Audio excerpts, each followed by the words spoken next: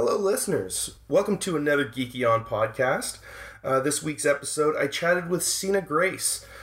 Sina's a super cool dude. He's an illustrator and writer over at Image Comics. I actually met Sina at Fan Expo last year. Chatted with him a bit or whatever, and so anyway, when I started doing this podcast, I reached out to him and said, hey, how would you feel about doing it? And he was super cool about it. He was completely accommodating, and we figured it out, but what makes this podcast a little different is I actually had to do it by Skype. So there are a few kinks. I did my best to make sure it sounded as good as possible, which took a surprising amount of work, but I hope you all appreciate it, and I hope it sounds good. The other big news is that we have a Facebook page up and running. You can find it at facebook.com/geekyon, and to kick it off, we're doing something pretty cool. We're actually having a contest. So over the next week, we're going to be giving away a copy of the Humble Bundle 11. For those of you not aware, Humble Bundle is actually a charity drive where indie games are offered to raise money. There's really great stuff. And the bundle includes some really great games. It's got Fez, Monaco, What's Yours Is Mine, Antichamber, Gianna Sisters, Starseed Pilgrim, Beat Buddy, Tale of the Guardians, The Swapper, Dust, An Elysian Tale, and Guacamelee. Guacamelee actually coming from the Toronto-based studio Drinkbox, which includes a friend of ours for the podcast, Jason Canham. And we hope to have him on actually pretty soon. I was talking to him a week or so ago, and he's cool about it. We just got to figure out a time when the schedule works for us. Anyway, the deal for the contest is like the Facebook page, share the Facebook page, and you'll be eligible. So those who spread the word are qualified, and we're going to pick a winner at random, and it'll be announced or not announced, based on the winner's preference, I guess, next Saturday. So with all that said, all that news out there, let's kick it over to the podcast with Sina Grace.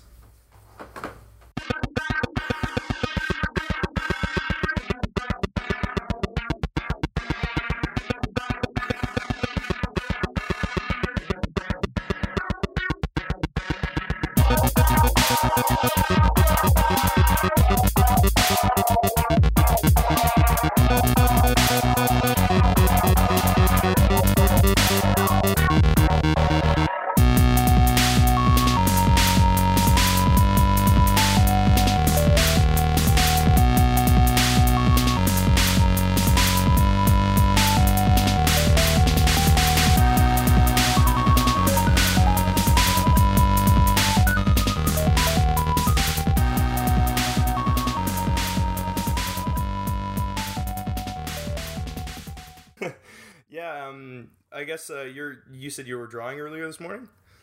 I am. I'm always drawing.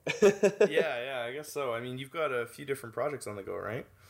Yeah, it was weird. I said yes to too many things in 2013, so even though we're only in February right now, I've just been like non-stop drawing and writing every day, which is good. It's a very good thing, but it's a bit overwhelming also. Like, you think January is a quiet month, and it turned out to be my most hectic yet. Well, that's a good problem to have, right? At least you're working. That's always a nice thing. But I didn't actually realize that you wrote as well.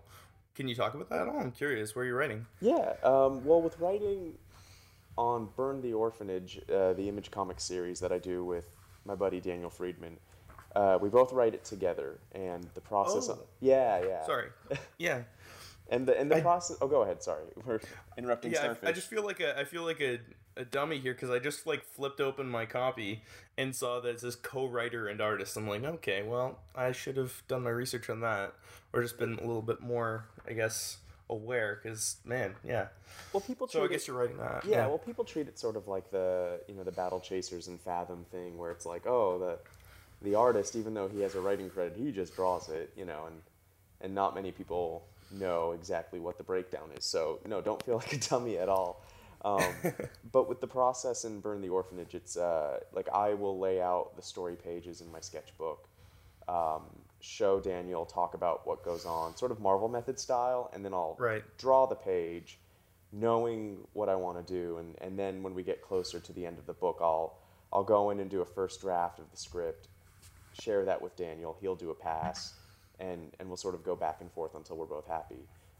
With the newest issue, number 3, that comes out in March, Daniel actually took on a lot more and even handled writing an entire sequence. And so it's really good. The trust is changing, and the book is just organically growing into something way cooler than either of us expected. That's awesome. That's a really collaborative writing sort of process. Which, I mean, it's different with any writing team, especially when it's a collaborative writing experience. But that sounds actually that seems pretty evenly balanced, and it sounds like I guess you guys are sort of finding the balance more as you go along too. Yeah, we're figuring it out as we go along. Daniel has worked with other people, writer-artist types like Tom Coker. And so he's certainly very good at kind of balancing respect and responsibility between the both of us. And that is something I've also learned, when I was drawing The Little Depressed Boy. I was working with a writer who was open to suggestions and opinions. At the end of the day, it was his book.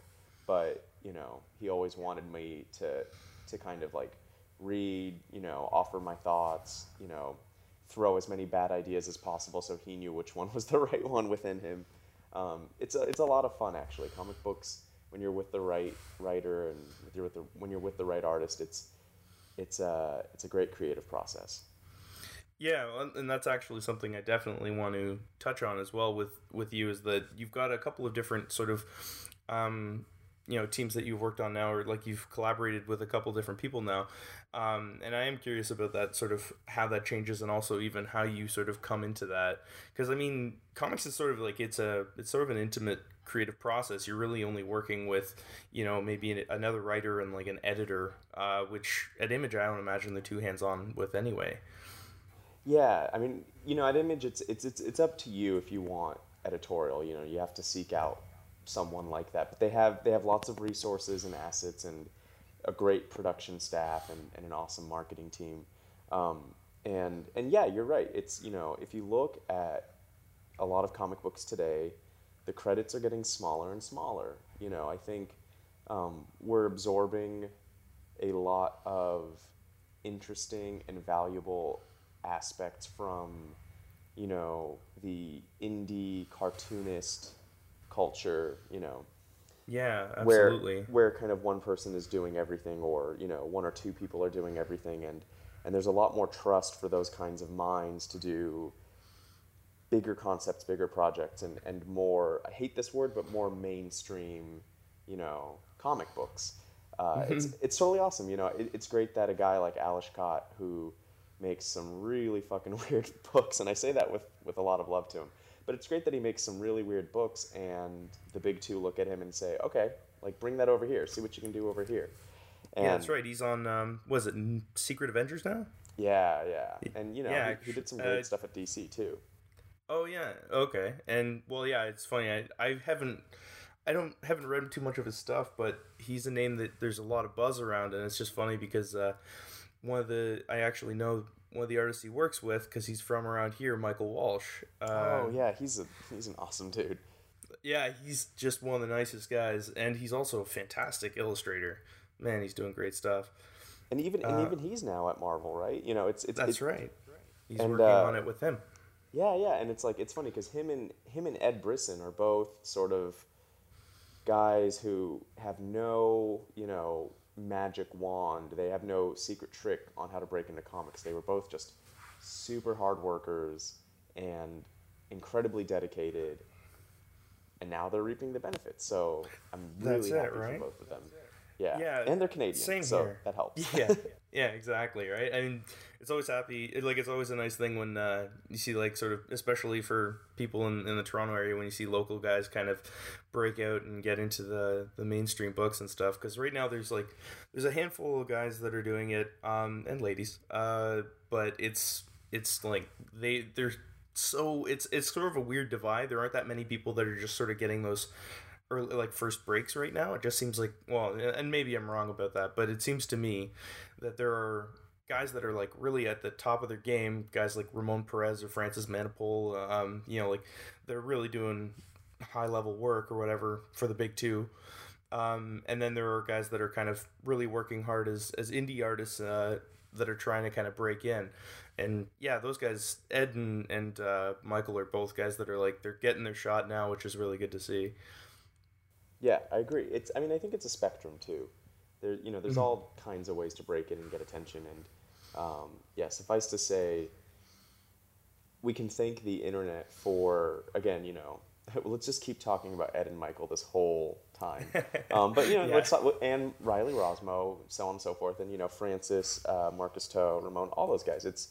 It's great that you can set up on DeviantArt or Instagram and build your own mini following and find new ways to get a lot of editors' attention, with very little effort on your end. You just have to do the work, and that is awesome. The internet makes it so all you have to do is like the work, promote yourself, and with any luck, you might get someone's attention. You don't have to do the waiting in line to get your portfolio read by an editor anymore. That painful review process of having to get shredded by someone at a convention about your for your artwork. That's true, actually, and what I've seen a lot of is that a lot of guys they're just building up sort of an internal audience just online, whether through like their own stuff through a webcomic or something like that, and that garners a lot of attention from the bigger publishers. Even like an Image too. Like if you can show them that you've got a readership or like people that are interested in your work already, you're doing some of their work for them. I think anyway, and that seems to be a compelling argument for them to actually bring you on. Yeah, I mean, in my brief experience as an editor, I know that the sort of kind of common mentality that a lot of publishers were looking for in new talent was, can you do the work? Like, can you make it happen? And it's definitely about the talent, but there was sort of this incentive for creators to have actually like self-published and made a comic and done the convention circuit, not on a like submissions level, but just on a like, okay, you see how hard it is to make a comic. You've worn all the hats. Yeah. Good work. Now we know you can handle it. Let's take some of that away so you can focus on the one thing we hire you for. So that's definitely part of it too. It's a whole spectrum. Yeah, and that's a good point. I mean, ultimately, it comes down to you need to show them that you have the ability to do the work and the drive to actually sort of stick with it and keep doing it. I'm actually kind of curious. What was your experience actually getting on board with a company like Image? Sort of how'd you catch their attention? Was it with the help of Steven Struble that got you on board there, or did you get paired up with, like, did you guys kind of get paired up when you started the book? Oh yeah, that's two stories, and I can try and tell them as succinctly and as connected as possible. I'll answer the last question first. I got involved on The Little Depressed Boy back in college. I found Struble, Sean Steven Struble, through a mutual friend, our now editor Nick Brandt, and we connected. I hired him to color some covers for my first indie comic series that I was self-publishing, and we became friends. And he started saying like, "Hey, I'm doing this web comic. Like, if you do a few strips for me, I'll color a few things for you for free." And then that turned into me saying like, "Hey, he kept giving me these strips that were like really self-contained, insular, like poems, basically, of a little depressed boy just sort of walking, on a snowy street, feeling sad for himself." And I said, "Come on, you've got to give me some cool girls to draw. Give me something fun to draw. I love drawing. Kind of like, fashion and really hip-looking, hipstery girls." And he goes, "Well, I've got a girl, but it's a longer story." And I was like, "How long?" And he's like, 4 issues." And at that point, I'd only done like 1 page here, 2 pages there. So I said yes, and we were putting that online through Shadowline's web division, or web. I don't really remember how that worked. And Wow. yeah, and Shadowline had first right of refusal, and felt that the book didn't have the legs to be in print. So they respectfully passed, and I still understand. Like, there was no hard feelings. It was definitely like, okay, we get it. You know, it's a very subdued book, and Yeah. Shadowline is very high concept.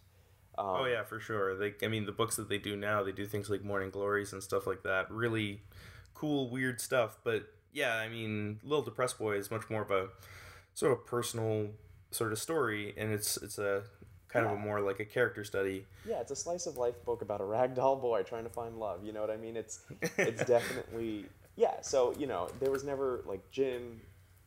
I love that guy and respect him so much. So that, you know, that was never a thing.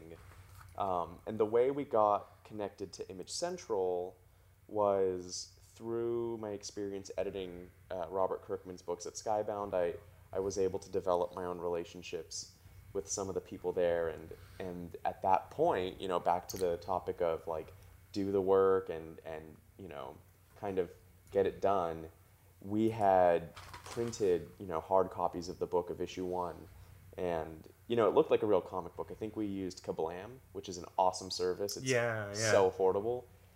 And It's a good cheap way to just get some copies of books, right? And they do look really good. well, yeah, and that's the thing is like the more professional you look and present yourself, the better chance you have. And again, it didn't cost a lot of money. It cost, I think, $200 or $300 to have you know, 100 copies or 150 copies of the book made.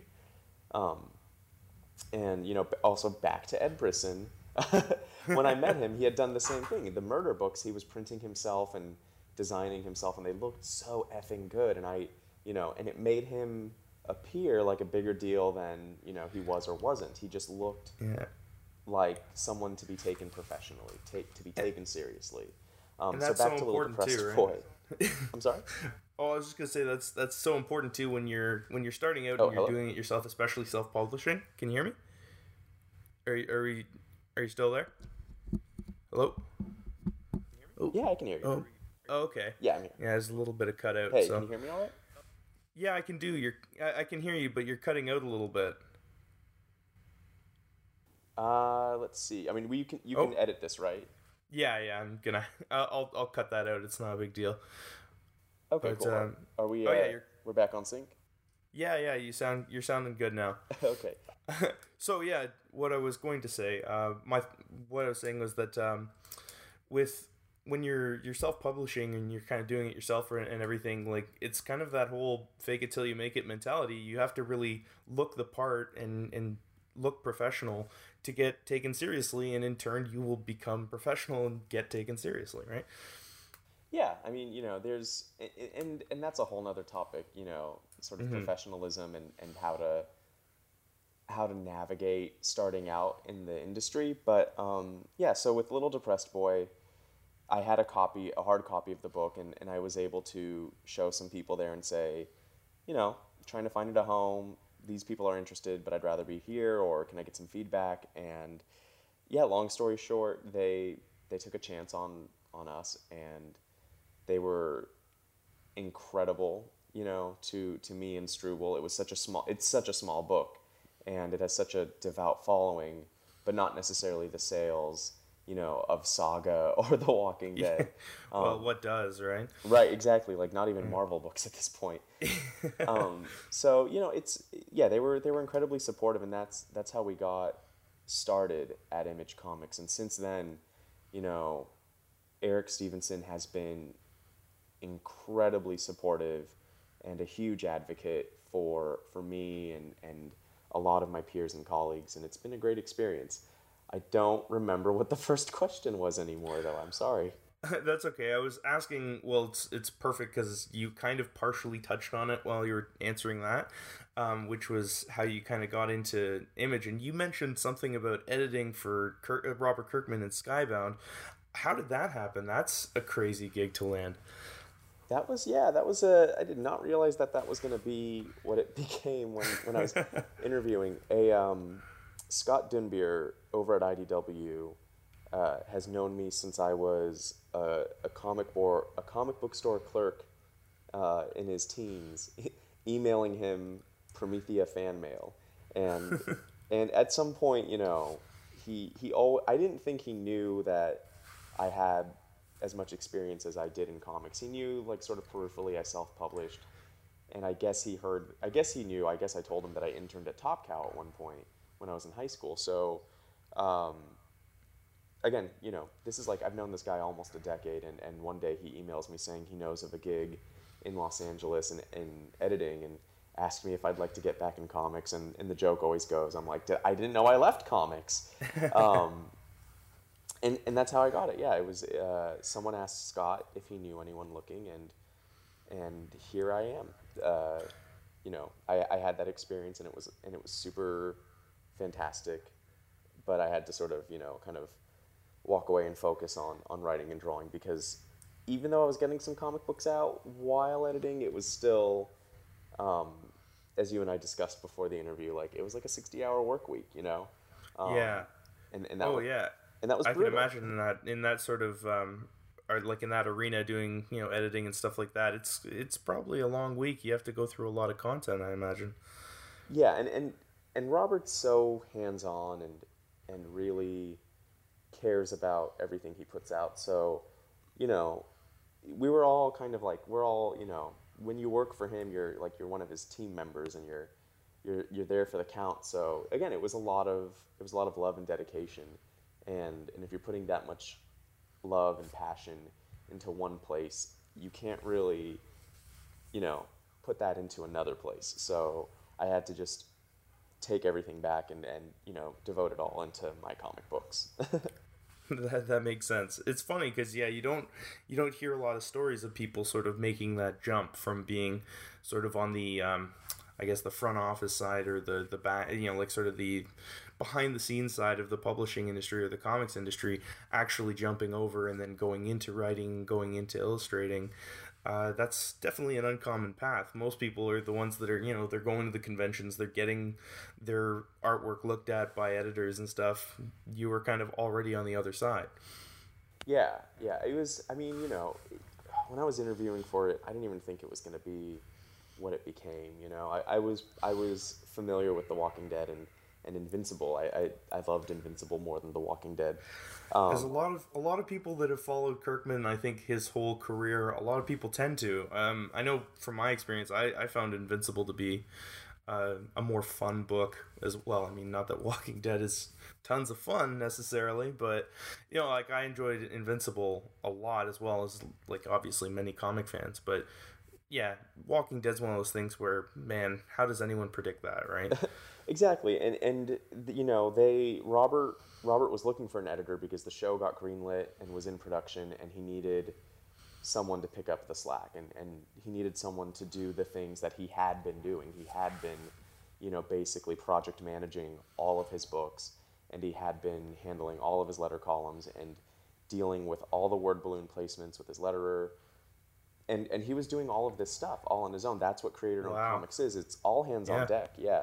And that is why I am utterly in respect of Robert and everything he does, because he worked so hard, and it was all him.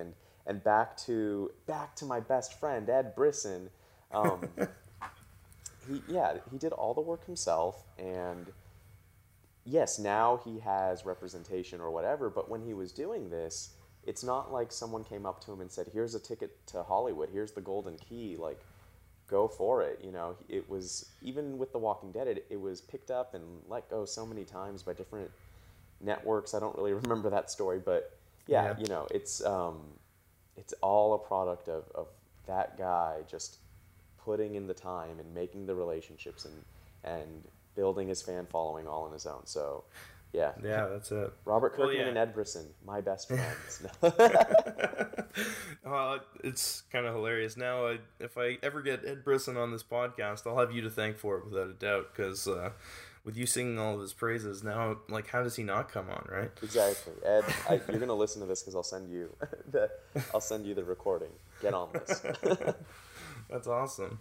But yeah, I mean, it's true. Nothing, especially in comics, nothing is overnight. I mean, everyone that's in the industry that I've ever met has worked so hard and has put so much time in getting to where they are, that even in a case like Kirkman with the Walking Dead, which, you know, to someone just seeing the TV series, it seems like an overnight success. But man, that guy had been doing books for so long before, you know, he garnered any attention for a TV show. And before that, he had, like, you know, he was doing Invincible and like Battle Pope and like all these comics. It's not like Walking Dead was his first foray into comics.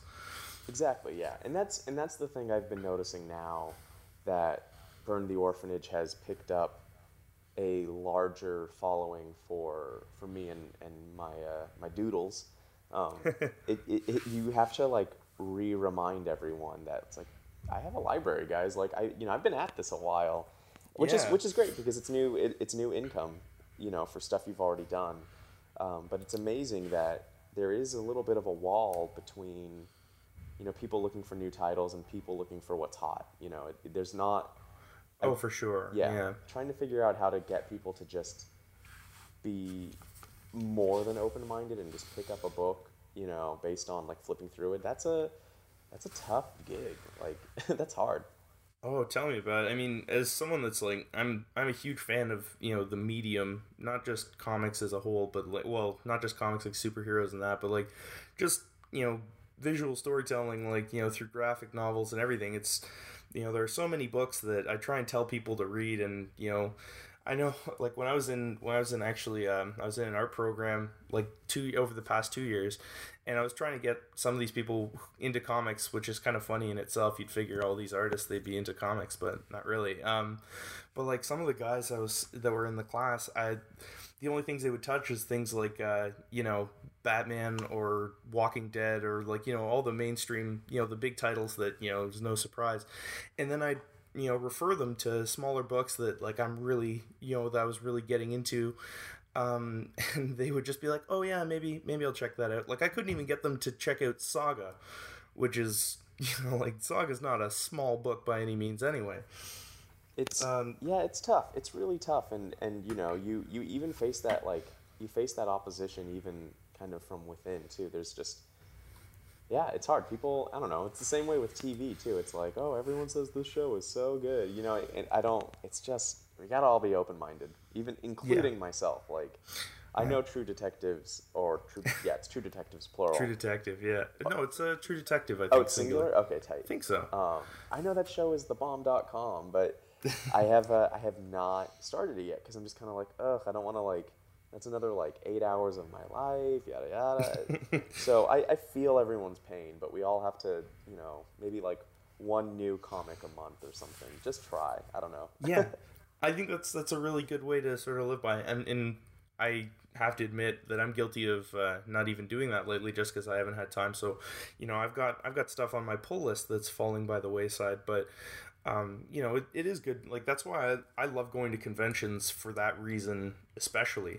Because you really get to meet people, you know, that have their own books and they're trying to really promote and sell their work.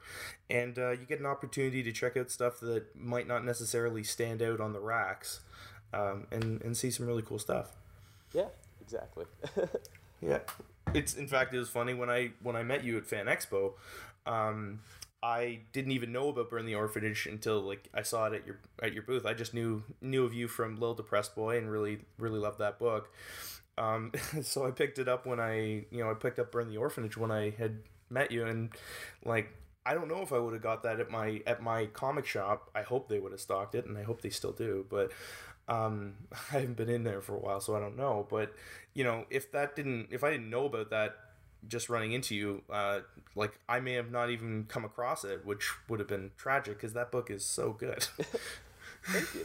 I'll just leave it at that. Thank you. Yeah.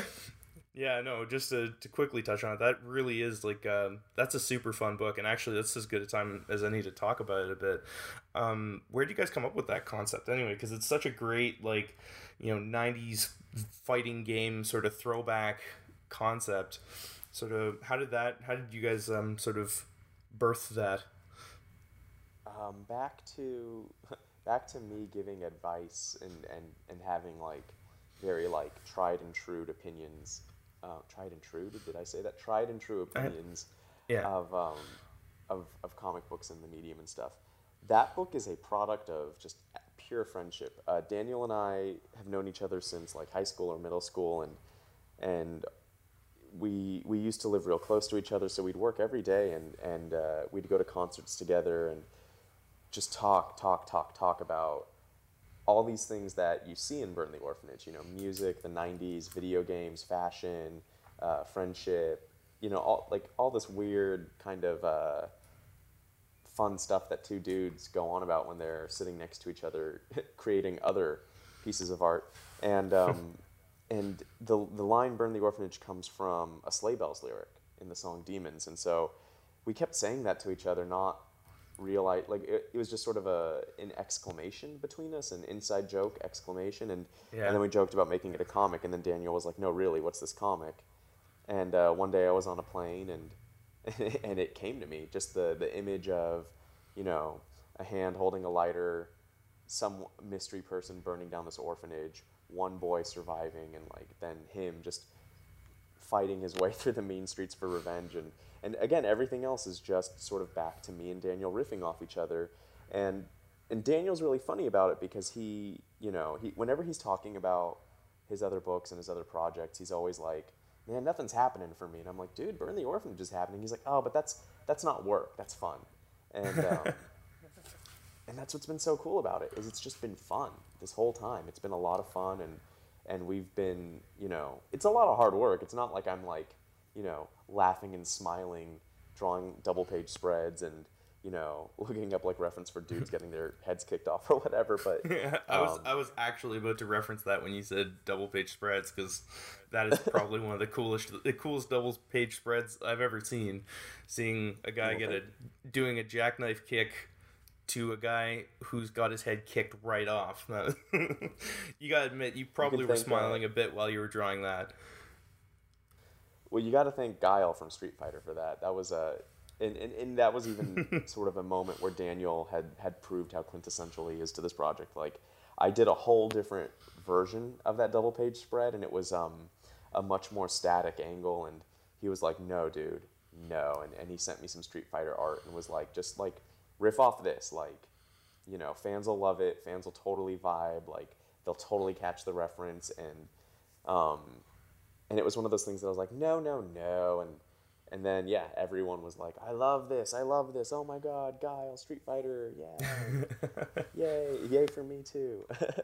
But yeah, it's been an absolute delight, and we both have the training and knowledge to build a sort of beginning to end narrative with themes, motifs, subplots. So it's never frivolous, in my opinion. Yeah, no, I didn't get that impression reading it. You know, from what I've seen, it's kind of that whole like love letter to the beat 'em up genre, with a really kind of over the top narrative that in itself has a lot of charm to it. It's not like, I think it's one of those things where if you're really, I guess, dour, if you didn't really have a sense of joy about it when you're reading it, you might not get it. But when I was reading, I thought it was really clever. But is that what you're kind of going for? Yeah. Yeah. No, I think we were, you know, yeah, I think I just wanted to romp, you know. The year before Burn the Orphanage, and even the year that Burn the Orphanage came out, you know, I was supporting and promoting this book, Not My Bag, which I wrote and drew, and it's very much in the style of Blankets. It's like weird, autobiographical, magical realism kind of story about a dude who works at a department store. So it's just a very bizarre book. I called it Donnie Darko Wears Prada. You know, that's my like convention sell. And you know, and so promoting that and The Little Depressed Boy, both being like very emotional slice of life books, I really wanted just a break and to do something that was adrenaline and energetic, and I know I used adrenaline the wrong way, but whatever. But just something that pumped me up, and something with a different spirit, you know. Okay. And that's what that is. It's just an exercise in happiness.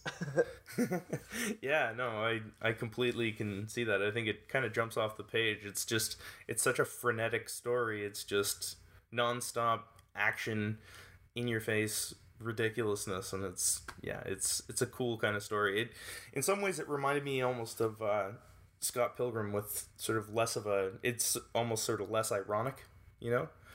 Yeah, I mean, Scott Pilgrim, I think, also just changed the scene for all of that, you know, for people who could indulge in sort of their 8-bit tendencies. He, like, Brian Lee O'Malley really captured just the essence of that energy so well in that series. And yeah, I was a huge fan of Scott Pilgrim. The movie was dope too. Yeah. So and I think Scott Pilgrim's also a great example of like a book that, yes, it is action driven, it is retro driven in a lot of respects, but it's its own tale, and it has its own style that is neither manga nor like comics with an X, nor like, you know, mainstream Marvel DC. Like, it's a little bit of everything, and again, that's what made it special. And I would hope, you know, that Burn the Orphanage could garner the same kind of appeal, because I do think we're trying the same thing, which is like making something that's for us, and hopefully it'll be for a lot of other people as well. Yeah, well, I can say, you know, speaking as a dude in his, you know, late 20s, that it definitely appeals to a certain generation, because there's, you know, I grew up on playing those video games, and it has that vibe and has that sort of like pulpy, you know, sort of gritty street tale from like a 90s sort of action movie too. It just hits those marks that I would say our generation, you'd have to have been living under a rock to not get that. Yeah, thank you. Thank you. And I think even with Tumblr, and I guess the other like sub theme of our conversation is because the internet. But yeah, with Tumblr and all that stuff, there's this new reverence towards like nostalgia and callbacks and inside jokes that just become much more universalized. And oh, for sure, yeah. And I'm very lucky to be making a comic like that right now. Yeah, it is the right kind of time, but you know, it's funny because, you know, you can do those stories that are, you know, sort of for you, but if you kind of fail to sort of see the big picture of what makes the story appealing, I feel like that can be a real pitfall, especially of sort of more like sort of indie producers, or like, you know, indie creators that haven't necessarily done too much work or really tried to sort of, I guess, court a larger audience. If it's too inside, if it's too personal, I feel like sometimes it just doesn't land, you know, like it doesn't necessarily reach that audience because they can't really relate to it. Do you find that Yeah, to be the case, or? I think that I don't quite know, actually. That's a good question. And yeah, stuff doesn't land. You know what I mean? Jokes don't land, emotions don't land, beats don't land, and sometimes, you know, throwaway things land harder. You never know. But it's sort of like, I don't know that I want to say anything disparaging about when, you know, someone goes too far into their own isms, because you've got to applaud anyone for taking a risk. Oh, absolutely, yeah. I mean, and that's not to say that it's not worth doing either. I mean, whether or not something hits with a larger audience doesn't dictate its you know, success as a piece of art or as a work. Really, the only thing it dictates is your paycheck, right? Exactly. Well, and that's what's funny is, you know, as much as I love Little Depressed Boy, it doesn't make as much money as, you know, a Burn the Orphanage type book would, or me spending a couple months drawing like Adventure Time stuff for Boom would right. You know. But at the end of the day, it's like, I don't care. I love it. No, yeah, and it's a story that, you know, like, it's worth telling, and it's satisfying to do. Even if it doesn't necessarily find that larger audience, it's still a great story, and it still stands well on its own, or at least, you know, that's my opinion. And I think that's the important thing for, you know, you as a creator, right? Yeah, thank you, and thank you. I know that Struble will totally appreciate hearing these compliments, and and I will tease for listeners who are interested.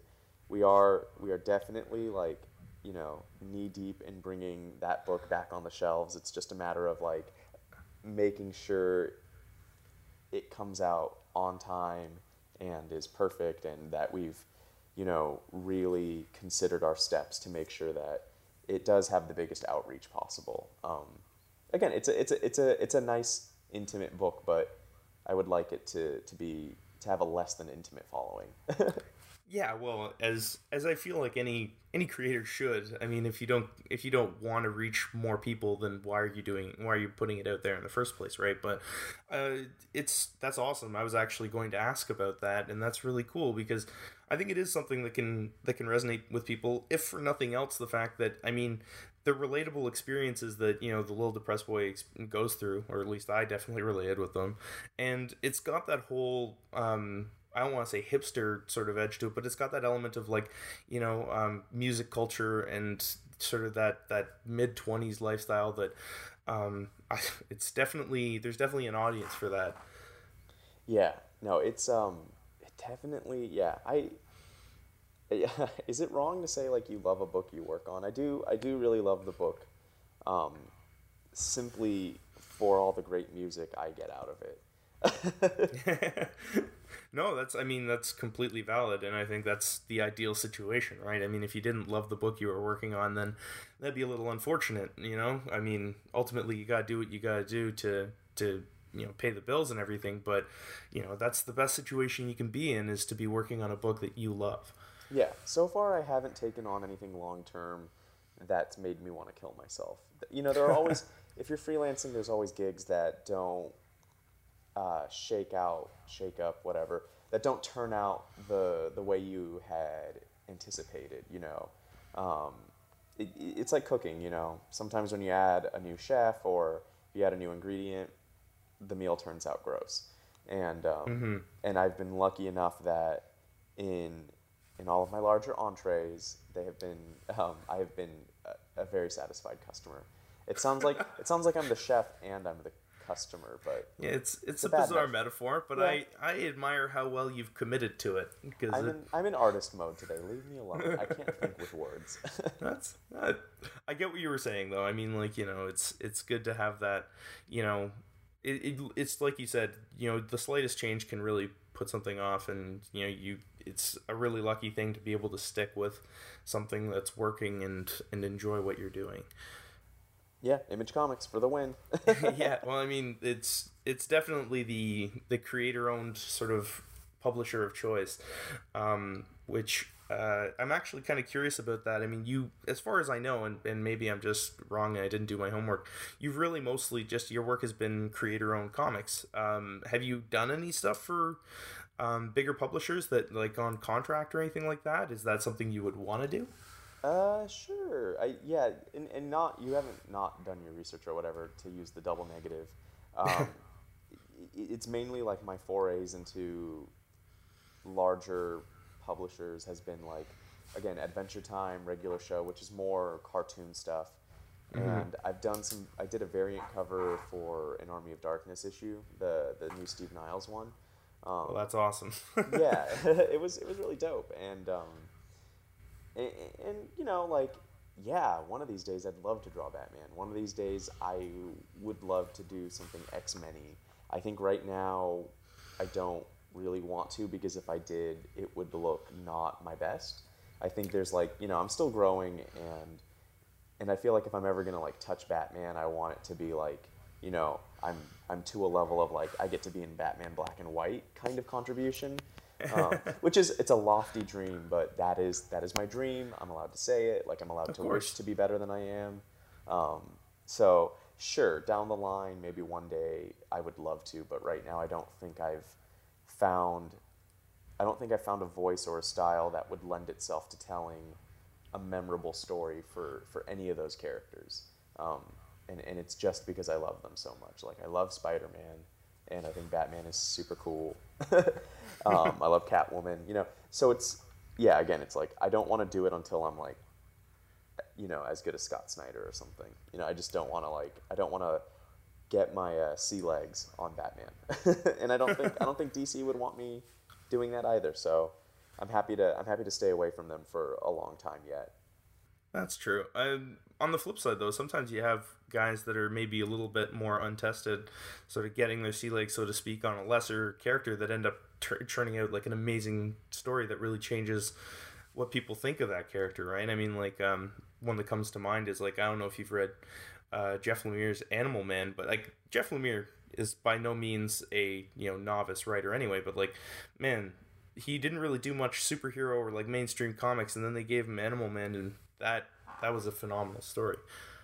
Yeah, and that would be tons of fun too. Like, I wouldn't, Yeah. that would be really cool if Marvel came up to me and was like, Jubilee's not so depressing. Go make her more fun. And to run off with a character and get into their head in a different way and in a fun way and with fewer expectations from audiences. That would be super cool. Yeah. And I love that Jeff Lemire has found a space for himself, straddling between sort of like quote unquote Indian mainstream. He's like this like awesome bridge of hope. I love him. And Yeah, he's I feel like he's the thing that any kind of indie writer or illustrator aspires to, and that he's so weird and different, and like his style is so distinctly his own, and yet he still manages to find a way to be on the fringe of the mainstream still. yeah, and I just love that. I love that so much. Yeah. It gives me hope for myself that I can find my own space too. But yeah, something like that would be cool. I can't think of anything off the top of my head besides like Jubilee or Dazzler. Both of those characters though right now kind of suck. Like isn't Dazzler's in Shield and Jubilee's like a recovering vampire? Yeah, which, like, I don't know how that works. It's not like being like a drug addict. I thought that once you're a vampire, you just are, but I don't know, man. They definitely mess with that character in a weird way. So that's actually a really good point. That would be a great character to really breathe new life into. But I'm curious because I mean, you're one of those sorts of creators where you're a writer and an illustrator. Would you want to like write in one of those sorts of things, or would you want to actually illustrate? Either or, it depends. I don't know. Yeah. I'm privately, secretly playing around with stepping away from art, art duties on a project and seeing if I can write something that someone else can draw. And that's been a fun experience so far. We'll see how it shakes out in coming months. I can't say much else. But yeah, that would be like writing and drawing would be cool. If it turns out I come up with something that I know I can't draw, like Wolverine fights 10,000 ninjas and it's in a freaking jungle or something. I don't know, stuff I don't. Or no, it's in a gigantic transformer robot. I hate drawing robots. And he uses cars to fight them. Like he hits them with cars, like automobiles. Then I would say, someone else, please draw this. Just everything you don't want to do. It's like, yeah, I'll write it, but yeah. Exactly. I'll write the shit out of it, but it's on someone else to draw. That's a. I won't know till it's presented in front of me, but. While we're talking about it, it sounds fun. Yeah, right. Well, I just wasn't sure because, I wasn't really sure what your sort of influences were in terms of like, the kind of stuff that made you want to get into the industry and comics and stuff like that. I mean, clearly you're well versed. If you worked in a comic shop, you ended up getting a job at comic publishers and stuff. You must have a real passion for comics. Yeah, and it's funny. I've been thinking a lot. I have to find it. I've been thinking a lot about. This is a really old comic and super awesome if you can find it. Jim Mahfood did a Generation X one-shot that came out again, this must be 12 or 14 years ago. It was a long time. That book was so tight. Marvel printed it, cardstock cover, nice, kind of newsprinty, but thicker paper on the inside. And it was just such a weird, fun one-shot that they never really did more of. I love that they let Jim Mahfood do that, and I would hope that I could kind of go over there and do stuff like that. You know what I mean? That would be my ideal life, is to kind of take on projects and create these special little book objects for readers to just dive into. And with Self-Obsessed, this one shot that's coming out in April, and that's a bunch of my like autobio blogs that I've deleted from the internet, and just like sketches and musings and material that people haven't seen really. I've been trying to format it and design it in a way that it feels much more like you're getting this like zine in the mail. I mean, you're still reading comic books and you're still, you know, adding something to your library in that regard, but it's also, you know, sort of textured in the sense of like opening it up and feeling it, and looking at how some of the spreads won't just be comic book pages, but they may like be, I don't know, maybe there'll be like a little collage work in a cool way. I know collage work sounds stupid, but have faith. Have faith. But I don't know. Yeah, just playing around with that. Yeah, I mean, I think that it's a medium that could use, you know, some experimentation. Not that it doesn't, but you know, there's a lot of, you know, the standard narrative or whatever. So I mean, this is like comics in general. It's such a profoundly interesting sort of way to tell a story. It's such an interesting medium that, yeah, I mean, you could format something like it's, you know, a magazine page to suit the, you know, like the story you're telling or the feeling you want to do, or you can totally switch it up and, you know, have it like an illustrated page of a book, or like, you know, there's so many ways that you can go about sort of bringing the information to the reader. So that's cool. I mean, is that going to be like sort of a narrative, The Self-Obsessed Girl, then, or is it going to be more like a collection or an anthology?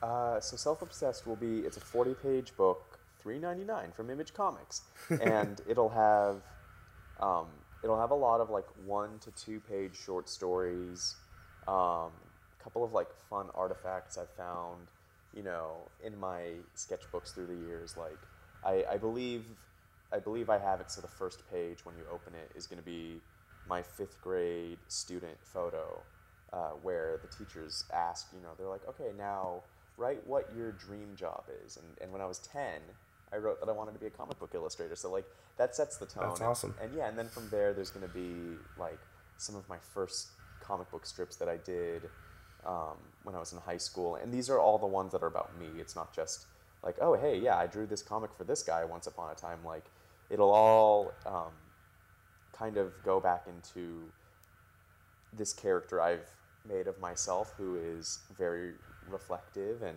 very neurotic and humorous, I hope. So it should be a mix of things that should never be preachy, I hope. That must be such a difficult thing to decide to do then, because I mean, it sounds like it's a super personal story. It's like a very like it's relating very closely to your own life. Was that a tough decision for you to make, to decide to put something together and make it a product and put it out there? Or was it like, nah, this is something I want to tell, this is a story, like, you know, these are things I want people to know? I have put so much of my personality and whatnot out there that I think at this point I have the tools to like protect myself and not overshare and not leave myself vulnerable for any regret. You know, and I think there's always something to be learned from being brave and from, you know, telling stuff that makes you personally uncomfortable. And there'll be a little bit of that, you know. There'll also be just sort of like silly musings about, like there's a strip called Fox Paws, which is how my friend pronounces faux paws, and it's just about like, you know, it's like, oh yeah, like never wear your dinner jacket while you're sitting down because then it gets all wrinkled. You know, this and that and this stuff like that. So it's tongue in cheek when it wants to be, but yeah, there is some stuff in there that is about, you know, some exes that didn't end very well, and it's me meditating on it, and that's also part of my process. Is like, if you're important in my life, it means I'm gonna probably write about you. But at this point, I have learned how to hope. Hope is also the word of this talk. Hope and Ed Brisson. Yeah, my best friend, Ed Brisson. Yeah, my desire is that like you get something out of it without feeling like you saw too much about me. You know, there was the other day I was thinking about just like adding a page of like all my insecurities, being like, oh, I'm really stressed out about like my receding gum line or something like that. And I just thought, why? Like, why? You know, I always like, yeah, I got to check myself before I wreck myself. So everything should be building in that book. Everything's going to be building to comic books and this weirdo who, you know, readers and retailers have decided to commit themselves to. So it should be a treat when it's done. That actually sounds fantastic. I can't wait to check it out. And I'm curious, like, is that something where you might see yourself leading to a bigger story? Because one thing that totally draws to mind is the work from the Fabio Moon and Gabriel Ba, the twins. Like, because they've done a lot of sort of personal stories. They've done like Details and Day Tripper, where you can tell that there's a lot of their own personal life influencing those. I don't know if you're familiar. Are you? Yeah. I love those guys. Yeah. I think that's actually how I discovered them, was in like one of their zines, and then like I showed it to a friend, and they're like, "Oh yeah, like those dudes are blah blah blah blah blah." What is it, like Umbrella Academy that put them on the map? That's right. Yeah, they did with Gerard Way from My Chemical Romance or whatever. Yeah. Yeah, and so I don't know. I might. You know, I'm never gonna be done telling those kinds of stories, and originally they were, you know, would be packaged to be in line with Not My Bag, which, you know, is about the same person, me, loosely autobiographical. Yeah. But you know, a friend once told me, you've got to trust whatever your process is, and my process is to, you know, kind of do it however it comes out and figure out the packaging later. So if it does well, am I going to do something called like Self-Involved, the sequel to Self-Obsessed? I don't know. I might, you know, we'll see how You're writing that down right now, aren't you? You're like, that's Self-Involved. Perfect. Well, and that's the other thing, is like, I might be getting over myself, you know, like I'm kind of getting sick of talking about me in the sense that, like, what is it doing for other people, you know? Why should I commodify, you know, these stories past the packages I've already prepped? So we'll see. You know, if people like it, I can just keep on talking about myself. No problems. Yeah, it's not usually an issue for most creators. Well, I mean, depending, but I mean, you always come from a personal place when you tell stories, whether it's like something completely fantastical, you know, or something that's, you know, very, you know, slice of life or intimate. I mean, everything, you know, as a writer especially, you know, you're always drawing from personal experience. You're always drawing from your perspective of the world. And, you know, why not go to a personal place when you're telling stories if you can make it interesting, if you can tell that story in a way that, you know, is sort of worth telling, for lack of a better way to say it. So I guess that's, like you said, it depends on what the feedback's like, or how the story gets sort of how people respond to it. If it's a good readable story, why not? Oh, still there? Yeah. I'm sorry about that. This That's is okay. like, I feel like this question is like, the computer does not like this question. Well, it's more of a statement anyhow, so it doesn't even really matter. Okay, perfect. So, But yeah, no, I mean, I kind of hope that you would tell more stories, because it's, you know, you can do some really great stuff. It's actually kind of funny because when you know, talking about Details and like Fabio Moon and Gabriel Ba, your art style actually reminds me a lot of Fabio Moon. Shut up. That's like a gigantic compliment. No, yeah, seriously, especially because, I mean, it's sort of walking that fine line between like being kind of geometric and angular, but also having a very graphic and strong style to it. I that's one of the, like, sort of the first things that jumped out at me in terms of visually, especially in Burn the Orphanage, because I feel like it's a much more I want to say graphic book than compared to Little Depressed Boy. But I don't know, like, what was your experience with that? Yeah, it's certainly more pop. I mean, you know, it's funny, like, you know, the reference you use and the stuff you're looking at greatly affects the project you're working on. And when I'm working on Little Depressed Boy, there's a lot more, like, Craig Thompson, Adrian Tomina, Bob Fingerman kind of stuff. Same with Self-Obsessed and Not My Bag. When it's slice of life, I go for the era of like indie books I was in love with, and and even with Self Obsessed, I'm like thinking about like Anders Nielsen and just all these really cool people who have taken the form and done what they can do with it. And then with Burn the Orphanage, I'm going in a completely different direction where it's like, I'm picking up like every Stuart Immonen book and, revisiting like old Chris Bachalo, like, looking at Paul Pope, Sean Murphy, Raphael Albuquerque. And then on top of that, looking at also the indie stuff too. And yeah, bridging it all. And then like, yeah, checking out like, I've been revisiting Death Note, that sick manga series. And yeah.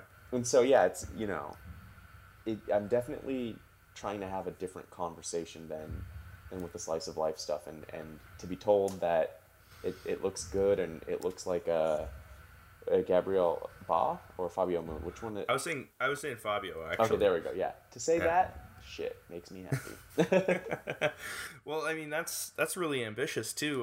To really pursue variations on your style based on the content that you're actually working with, and like I guess the genre, if you could say, of the story, because I think that's something that you see guys do, that when they've been doing it for a long time and everything, and when you're kind of in your initial stage, it's really more just trying to find a style in and of itself, like something that's distinctly just your style, right? So that's a tough thing to do. Do you find it sort of schizophrenic, or do you find that you handle it pretty well?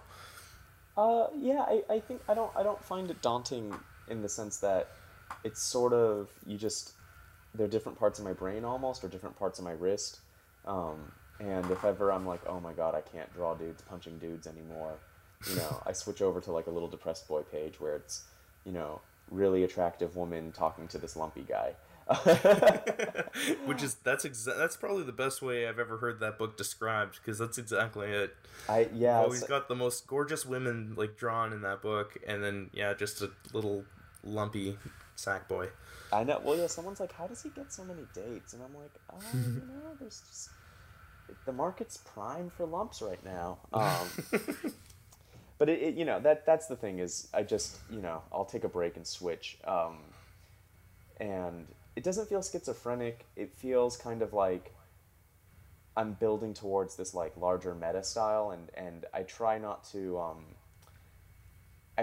say I have a style yet, just because when you think about a lot of really good emerging talents, like, they can get stagnant if the style outweighs technique and outweighs growth.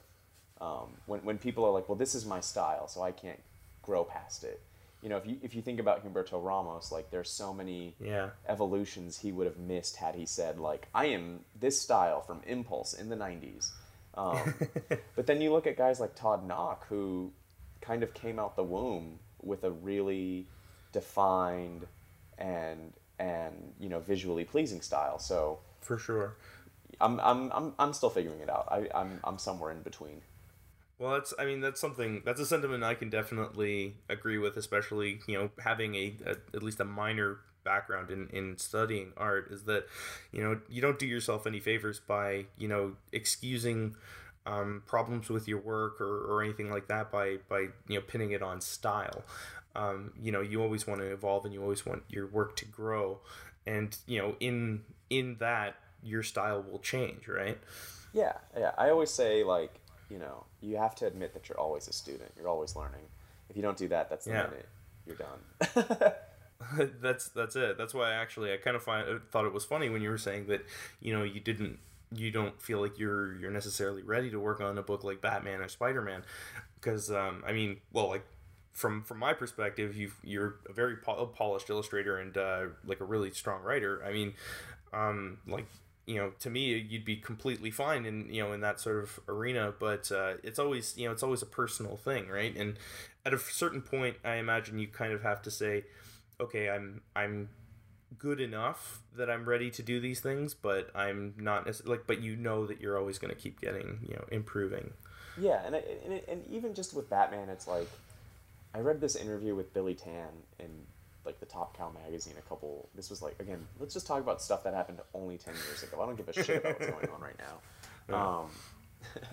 Wait, hold on. Let me. Yeah, I don't give a shit about like Kelly Sue DeConnick and Rick Remender, and I don't. Who are these names to me? But yeah, I remember Billy Tan. There was a question like, "Oh, what advice do you have for aspiring artists?" And he's like, "Okay, you need to learn how to draw cars, perspective, emotion, shadow, light, yada yada, galaxies, this, that, this, that." And the list was literally like 500 things. And then he was like, "You just need to know how to draw everything." And yeah, with a guy like Batman, you have to know how to draw. You have to understand shadow real well, and you also have to know how to draw like a ton of buildings. And a book like Batman is monthly, so you have to know how to draw them fast. And that's how I know I'm not ready. Like when I get to a place that I can do like 3-point perspective of a character like flying over a cityscape, then I'll be like, all right, I can handle Batman. Well, I guess that's that's a good point. And I've noticed, like, I found in Burn the Orphanage, you definitely seem to be challenging yourself. I mean, I definitely, like, there are some shots there where the perspective is so dramatic and everything that, I mean, that must have been, well, I don't want to say daunting, but it must have been a challenge for you, because I think any illustrator would find some of that stuff tough to draw. Yeah, every single issue of the book has been like me being like, oh, I'm so excited, but oh, I don't want to draw this at all. And the second issue, when Daniel and I were talking about it being like Mortal Kombat, I was like, oh, I'm so excited to draw really cool fighters, but fuck, like my sets have to be completely different than your Streets of Rage cityscape. Yeah. Like I can't just draw everything to look like 1980s Chicago anymore. And I got around it, and I figured out how to make it work for me. Unfortunately, I wanted things to be richer, but that didn't happen because of time constraints. And with this third one, Rock is in just like a whole new world. He's in another place entirely. And again, that was like, I just dreaded drawing it. And then when it came down to, culling research and looking up reference, I was like, oh, this is going to be fun. Like, I'm going to have fun. And it becomes an exciting challenge. And the final fight scene in Burn the Orphanage 3 is super dope. And Daniel said it was some of my best stuff ever. I still think it's garbage, but that's how I always feel. So well, yeah, I mean that's how many artists feel even when they're doing their best stuff. But I'm sure it is fantastic, and that's coming out soon, right? It's not out yet. Issue 3. First Wednesday of March, yeah. So in about what is that? 2 weeks. Okay, that should by the time this goes up, that should actually be exactly when it's going up. So, anyone listening to this right now, you should be picking up that book because it's undoubtedly amazing. And if you haven't been reading Burn the Orphanage thus far, then you owe it to yourself to check it out. But yeah, that sounds super cool. I didn't even realize that there was that trajectory of sort of paying homage to those different sort of fighting games from that era and stuff. But I think I saw that you have another story arc coming up for Burn the Orphanage as well after that. Yeah, in May, when the trade paperback comes out for Volume 1, we'll be releasing a Volume 2, A Reign of Terror. And that's going to be 5 issues monthly from Image Comics. And basically what happens is the hero of the series, Rock, Little Orphan Rock, right. He comes back home after his odyssey, and his city is an absolute ruin. I can't say why, you'll find out. But it's great because, he comes home and it's a little bit of like a post-apocalyptic Survivor almost, Oh, that's awesome. His friends are like, this ragtag rebellion at this point trying to survive. And it goes back to, not just the video games we love, but even some of the movies. Like Daniel and I were watching Big Trouble in Little China and RoboCop, the first one, the original one, and just sort of asking ourselves what we loved about it, and then applying the things we loved to the story, not actual plot lines or anything, but just emotions. Like why does this bullshit get us off so much? So May, Burn the Orphanage, Reign of Terror, number 1. If we're gonna talk about dope Canadians, Andy Belangi did a second cover for that book, and it is Oh, that's awesome. yeah, it is so tight, and that's on the internet right now. Like, I think Yeah, actually, now that I think about it, I saw he posted that on Facebook, and yeah, Andy's such a great illustrator and also a super, super guy. So that's really cool that he's actually, he did a cover for you guys. He loves doing covers, too. oh yeah, and he's good at it. So 2014 Oh, yeah. is going to be his year. I mean, it won't be as big as Ed Brisson's 2014, but it'll be pretty big for Andy nonetheless. Yeah. But that's super cool. Well, we're kind of running out of time, so I'll just wrap it up here. In terms of anyone listening here that wants to check out your stuff, what would you like to sort of plug in terms of, I guess, contact type Yeah. info? Or Well, if anyone listening, websites? if anyone listening likes what they heard, thank you very much first. And just myname.com, cenagrace.com. That's a great way to find all the different projects I have my hands in right now. And yeah, Image Comics, Burn the Orphanage, Little Depressed Boy, Raise the Roof. What? All right, and cool. that's how. And now we're gonna have a comic called Raise the Roof. That's how it starts. Yeah, that's there you go. That's the next one. All right, so that was the podcast with Cena. As you can tell, super great guy. A lot of fun talking to him. Yeah, I think it turned out pretty well. I hope you guys liked it. It was definitely a weird experience doing it over Skype though, because there's that sense of like it's really tough. You don't want to step on the other person as they're talking because there's that kind of a delay. So I apologize if it was a little bit of a different flow than usual. I did the best I could. But at the end of the day, it was awesome talking to him, and man, what a really cool guy and what a knowledgeable guy about comics, and I thought he had some really cool insights to share. Anyway, you can find him at cenagrace.com. Super easy. And if you want to find him on Twitter and all that, he's out there. It's not hard to find. Use the internet, people. Come on. But yeah, like I said about the contest at the beginning, make sure to get on the Facebook page, share the Facebook page, spread the word, guys. I really want to get people listening to this because not so much even for myself, but because there are some really great guests, and I really think that people should get a chance to hear what they have to say. So if you like the podcast, tell your friends, tell your parents. Tell the police, maybe they'll find it interesting. I don't think there's anything criminal about it, but, I'm sure they need something to listen to in squad cars and stuff. Whatever, man. I'm totally off the rails here. So, yeah, spread the word if you do like the podcast. Reach out if you have anything you want to say. I'm always looking for, feedback, comments, questions, suggestions, all that. And yeah, so check us back in 2 weeks where I will have Brock Picken. A little bit different again because it's going to be a sports writer. But hopefully I don't lose you guys with that. I know it's a little bit different from the norm that we have. But he's a super cool guy. He's got a Kickstarter or like an Indiegogo campaign going right now. And we're going to talk about the book he's writing. All right, so have a great couple of weeks, and we will see you back here on Geeky On.